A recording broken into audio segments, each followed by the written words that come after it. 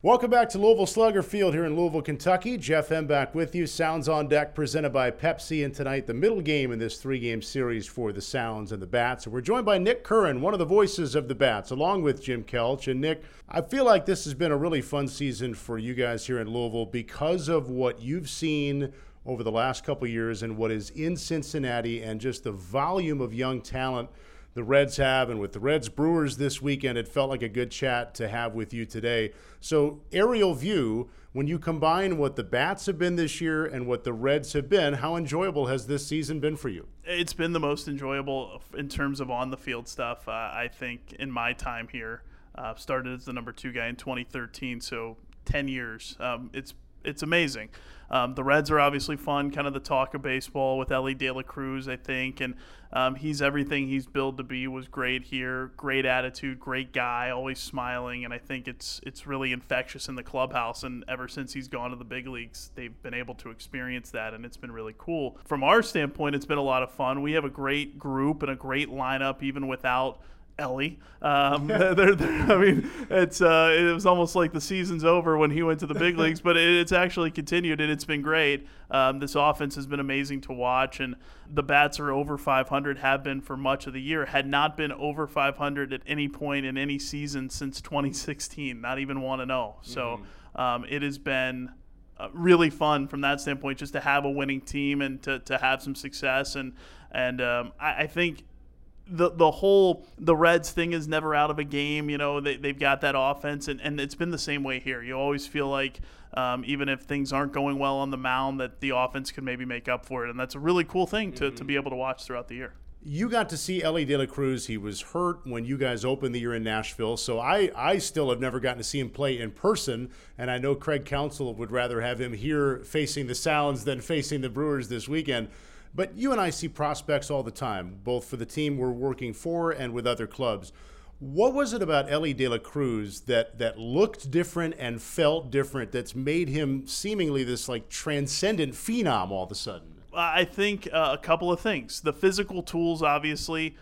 He's like 6'7" or 6'8", and as Alex Pelaez, the Bats hitting coach, put it, he runs like Billy Hamilton, but has power like Giancarlo Stanton and has Rafael Furcal's arm. Like, those were the comps, which is pretty amazing if you think about putting that into one guy. So it starts there, like what he's able to do as a switch hitter also, just on top of it. So there's all that, and the intangible things you've seen him do, stealing home in the big leagues. Like we saw him take extra bases here and things like that. The guys just don't do because they don't think of it or they don't have the speed to do it. He does. The other thing is, you know, you have a top prospect. Usually there's some guys in the clubhouse that maybe aren't fond of him or maybe resent them a little bit. That not the case with Elly. Everybody loved him. He's smiling all the time. He loves being at the ballpark and playing baseball, works his butt off at it. So that, like, the joy he plays with, I think just spreads to everybody. Everybody loves it.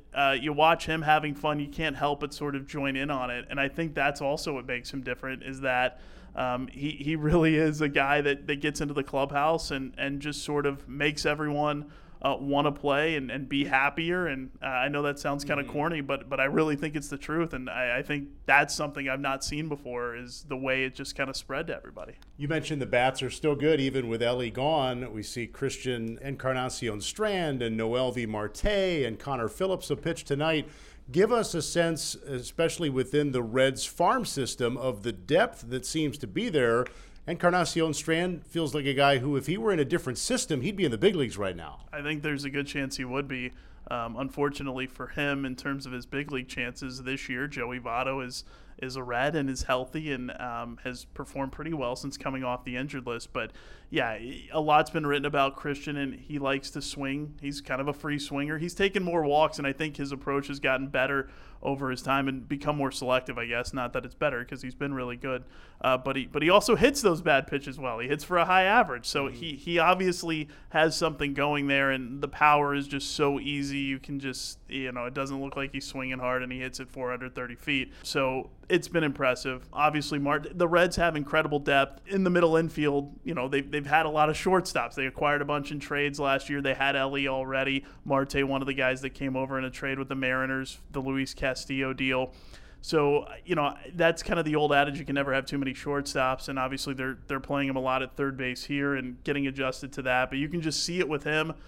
He's built well. He's a guy that can hit for some power. We haven't seen him a ton, but, futures game and very highly thought of. And I think, that's where the depth is. There's a lot of outfielders. There's a lot of middle infielders and shortstops right now. And then pitching-wise, Phillips, obviously very exciting, led the minors in strikeouts, or I think still did at his time of promotion from Chattanooga, and was night and day better from his first start to his second start. Really improved a lot, so I think is picking up on things quickly. And there's some other guys in the pipeline too. Chase Petty's a guy that everyone's very excited about in the Reds organization. They drafted some pitching in the draft last weekend that people are already very excited about. So there's a lot there. It's a farm system that has come a long way really in the last couple of years in getting stockpiled, and that's why there's a lot of optimism in the organization. And after all that, the Sounds will only see this until tomorrow for our 6 games against each other, which you and I could then do an hour on a schedule. Is what it is. Hopefully in 2024, there will be more than 6 games for the Sounds and the Bats. I look forward to not seeing you at all next year, probably. I'm sure we won't play at all because that seems to be how dumb all this is. But hopefully there's more games. That would be good. Nick Curran, voice of the Louisville Bats. This has been Sounds on Deck, presented by Pepsi. Stay tuned. The lineups and first pitch are coming up next.